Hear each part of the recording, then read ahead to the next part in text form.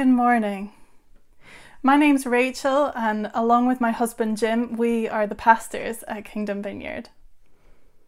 If you've joined us at any point over the past few weeks, you'll know that we're partway through a sermon series called Rest and Reset, looking through the book of the Bible called the Psalms, and taking the opportunity that these ancient poems give us to rest in God's presence and to reset our perspective on life.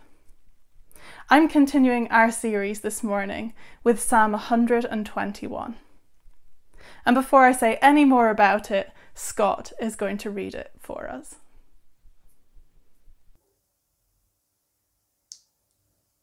Psalm 121. I lift my eyes up to the mountains. Where does my help come from? My help comes from the Lord, the maker of heaven and earth. He will not let your foot slip. He who watches over you will not slumber. Indeed, he who watches over Israel will neither slumber nor sleep. The Lord watches over you.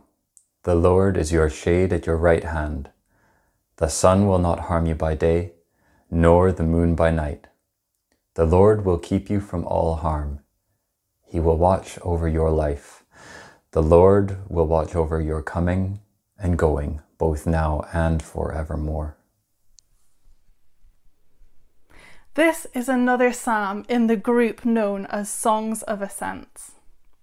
I'm not going to delve into that this morning and instead point you to Jesse's sermon from the 24th of May, where he gave us a few sentences on what people think that means.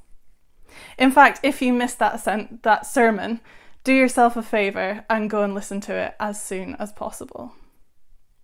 All I'll say this morning is that this group of psalms probably have something to do with journeying to meet God towards the temple or on a pilgrimage. This morning, I'm going to go through the psalm in order, taking each verse or pair of verses and giving you some reflections on what I think they're saying. And then I'll finish by sharing why I chose this psalm for this church at this time.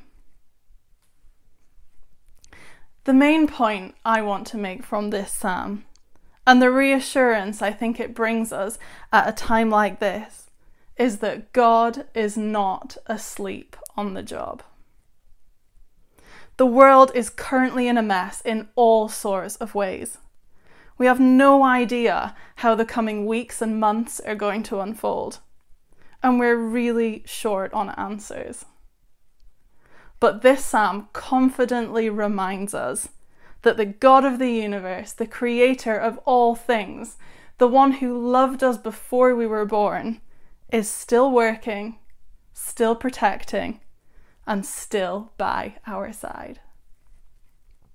So with that in mind, let's delve into the psalm, shall we? I don't know about you, but this season has given me an opportunity to reflect on where I put my trust and where I actually go looking for my help. It's shown me that the things that we're often so quick to look for our stability in and our safety, like our health, the economy, or our work, are not actually reliable. They're a bit like a cliff edge that crumbles as soon as you put too much weight on it.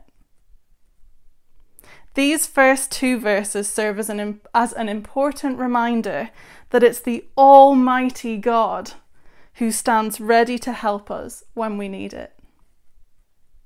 That our help comes from the one who made heaven and earth. That's a heck of a lot of power.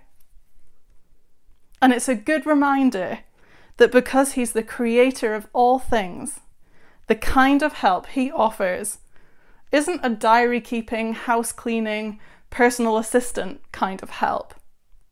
This is mountain moving, body healing, darkness overthrowing help. That's huge. This season for me, and I think many of us, has been a time of reinforcing to me that the only reliable place I can put my trust is in God. The one who made it all and the one who promises to be with us. My prayer is that when the world emerges from the coronavirus crisis, we won't fall back into old habits of trusting the fragile things of the world, but that we'll remember what we learned in this time and that we'll keep our trust firmly in the Lord. Verses 3 and 4 explain that God is our anchor, that in him we have a firm foundation, a safe place to stand, a house built on rock. He is always there, always watching over us. And just a word on that phrase, watching over us, here. This isn't the kind of watching over that you might expect from an untrusting line manager or perhaps a parent when you're not doing your homework. This is the kind of watching over that we see from the shepherds in the Christmas story, staying up through the night to protect their wee sheepies. Alert and ready to act if someone or something threatens their flock. You could say that the Lord is our shepherd or something. That's the kind of God we worship. The kind of God who is not asleep on the job. These verses, of course, bring to mind the Israelites, God's own people from the Old Testament of our Bibles, who he most definitely was watching over. They had a few moments where they seemed to think that God was, in fact, asleep on the job. God fed them just the right amount every day, and he even built in a rest day for them. But they weren't happy. They wanted to go back to Egypt, where they had all the food they wanted, because they didn't think that God was providing enough. But God knew what they needed. He was watching over them. He literally made it rain carbs from heaven for 40 years to keep them well fed. Fast forwarding to today, some of the many luxuries we're used to in this part of the world are not accessible to us at the moment. We're not free to go wherever we like or eat in our favourite restaurants. We're mourning lost time with friends and family. We're missing important events like graduation and soakings. And as utterly rubbish as that has been, as much as we've cried over these things, God is still sustaining us. We've gone without some of the things that we love most, and we've mourned losses. But the bread of life is still raining down from heaven, and there's plenty of living water to go around. Now, I'm not saying that we should forget about the sad things of our current situation, or just shut up and be grateful for what we do have, because the pain is real. But there is great reassurance amongst it all that God is still working and still providing us with what we need. Dare I suggest, he might even be using this time to help us remember what is most important for us. I've heard it said that man shall not live by bread alone, but by the word of God. And whatever he's using this season for, we can trust that he is not asleep on the job. Verses 5 and 6 remind us of how close by God is. Our very present help, as Psalm 46 puts it. I'm not sure where your mind goes when you think of what's at your right hand. I think of my phone. Now, I don't want to turn this into a phone bashing rant or start making cheesy points about how we should pick up our Bibles as much as we pick up our phones. But it probably is worth noting that God is as close to us as we often like to keep our phones. He is at our right hand. And perhaps when we find ourselves filled with doubt and fear at what's going on in the world, it would be much better for us to call on the name of the Lord than scroll through our phones to try and numb the pain. And you know what? He loves to hear from us. He's right there. He's listening. He's not asleep on the job. And more than that, he actively offers protection and comfort, both day and night. One thing I'd really rather not admit to, but I'm going to anyway, is that I have always been and still am scared of the dark. Thankfully, I have no good reason to be so, but somehow I still am. I sometimes wake up in the middle of the night and find myself irrationally afraid. And what I've learned is that when in those moments I call on the name of Jesus and ask to feel his presence and protection there with me, I do feel his presence and protection there and then. The fear leaves, my mind calms, and I'm able to get back to sleep. I tell you this because I want to get across that these aren't just nice ideas. I want you to know that if you've never actively experienced God's protection and his watching over you, it's something you can ask for and experience, and I really highly recommend it. And finally, verses 7 and 8. From the rest of Scripture, it seems clear that rather than being promised a life in a safe bubble where the troubles of the world can't touch us, we're promised that when harm does come our way, God is there with us. He has literally provided us with armor to face the tough stuff. The armor of God. Ephesians chapter 6, verses 10 and 11 say this. Finally, be strong in the Lord and in his mighty power. Put on the full armor of God, so that you can take your stand against the devil's schemes. Skipping to verses 14 to 17, Paul describes the armor as this. Stand firm then, with the belt of truth buckled around your waist, with the breastplate of righteousness in place, and with your feet fitted with the readiness that comes from the gospel of peace. In addition to all this, take up the shield of faith, with which you can extinguish all the flaming arrows of the evil one.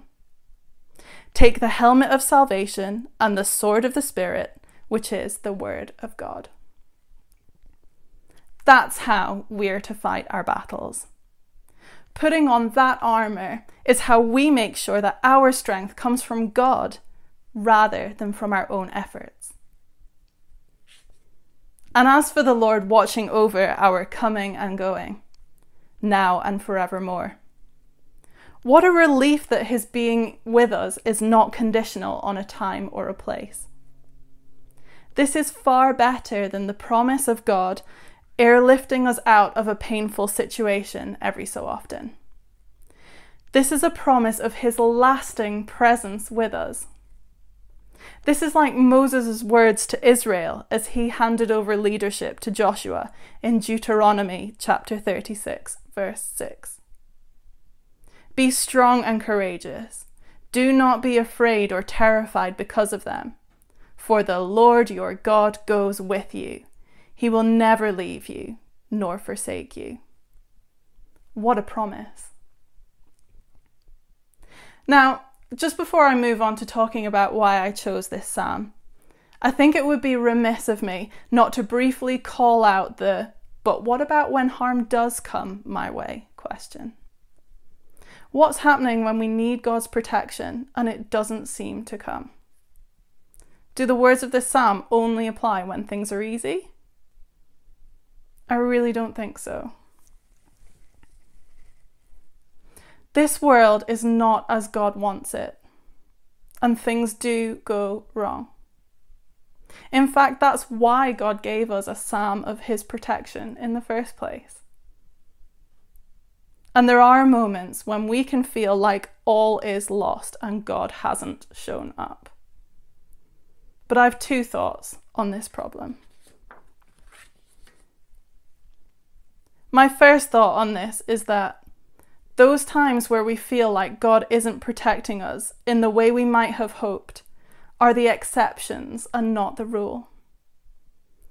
If we look back over our lives as a whole, I think we'll see many more instances where God's protection over us was clear than not. One of the things I love about this role as a pastor is hearing people's life stories, especially the stories of people who have been around a bit longer than I have. None of them have had a trouble-free life. They've suffered at times, but they've got the gift of hindsight and can see how God was moving in their different situations. They still trust him. We can trust him. My second thought on this is Jesus. Jesus, God the Son himself, lived the human life alongside us and gives us the best model of how we can live with God the Father filled with the Holy Spirit. And Jesus went to the cross as part of God's plan to save and restore us and all of creation. Jesus cried out for help in the Garden of Gethsemane, asking God to take his suffering away. And that prayer might seem not to have been answered, except that he finished it with, "Yet not my will but yours be done." Jesus' model for us to follow was this: cry out to God, reach out to him, he is at hand, and whilst placing all of our burdens on him, we also place our trust in him. There may be battles that we go through that we don't understand, and I know that in that position, I want God's strategy in charge, not mine. I know from his track record with me that he's trustworthy and that he loves me. And as well as giving us that understanding, he also gives us the reassurance and the companionship of being with us in our pain. Our God is the God who suffered for us, and we can know him with us when we suffer too. And that counts for a lot when we're going through it. Jesus went ahead of us, and Jesus still goes with us in suffering. And so yes, sometimes it might not seem like God has removed our suffering or pain straight away. But what we can say is that he remains for us when we cry out for help. He remains with us when we ask him. And he's working all things for good for the sake of we who love him. And that's an offer open to anyone who wants it. I know a couple of paragraphs is nowhere near enough to tackle this complicated question. And actually Morag did a much better job of walking us through this in her sermon on the Kingdom of God on the 27th of October last year. I highly recommend you look it up on our website and have a listen. So that brings us to the end of Psalm 121. So to round up this sermon, why did I choose this one? I chose this psalm because I find it a comforting reminder that firstly, our help and our hope come from the very creator of the universe himself. Over the past weeks and months, we've seen so many examples of things that we can't put our trust in. We can't trust our own health. That's been proven to be fragile, even for the healthiest among us. We can't trust in the economy or our finances. It takes scarily little for our income, our investments, to be washed away in an instant. And sometimes we can't even trust each other. We've seen recently that we humans sometimes treat other humans in the most despicable manner. But in all this mess, in all the uncertainty, there remains one thing certain, one person certain: God. This psalm tells us that not only is he watching over us now and forevermore, not only is he just not asleep on the job, he's also always working to protect us. When the things of the earth that we've looked to for stability are no longer very stable, God promises that he will never leave us. One of my favourite things about reading the Bible as a whole, rather than just thinking about each book individually, is that it reveals this amazing pattern of God makes promise, God keeps promise, God makes promise, God keeps promise, over and over and over again. He really is the person to put your trust in. And secondly, this psalm brings me real comfort because he's here with us always. This is a season of frustration, pain, and disappointment. And being a child of God doesn't airlift us out of that. We still experience those things. But it does give us the tools we need to make it through. God is our very present help. And if we take the opportunity this season to be very present to him, to rest with him, and to be reset in our perspectives by him, I believe that we will find that he is a very real help, and much more than that too. The world is in a mess. There's so much brokenness and so much struggle. It's not always easy to see what God is doing and what purposes he might have in these things. But we can be confident of this: God is not asleep on the job. He's still working, he's still speaking, he's still meeting people, and he's still healing. We've seen in our own services and heard stories from across the nation of answered prayer, of healing, and of people getting closer to Jesus and even getting to know him for the first time. In a world where so much seems to be in darkness, we can rest peacefully in God's loving arms because he is not asleep on the job. I'd love to pray for you just now. Father God, I thank you that you are still very much at work. Thank you that you sustain us when everything else seems to be falling apart. I pray that you would help us to see what you're up to at the moment. And I pray that you would be with each of us in our disappointments and pain. Would you comfort us when we're afraid? We want to fully rely on you, God, and not on the things of this world. Please would you help us in that, especially during this season. Amen.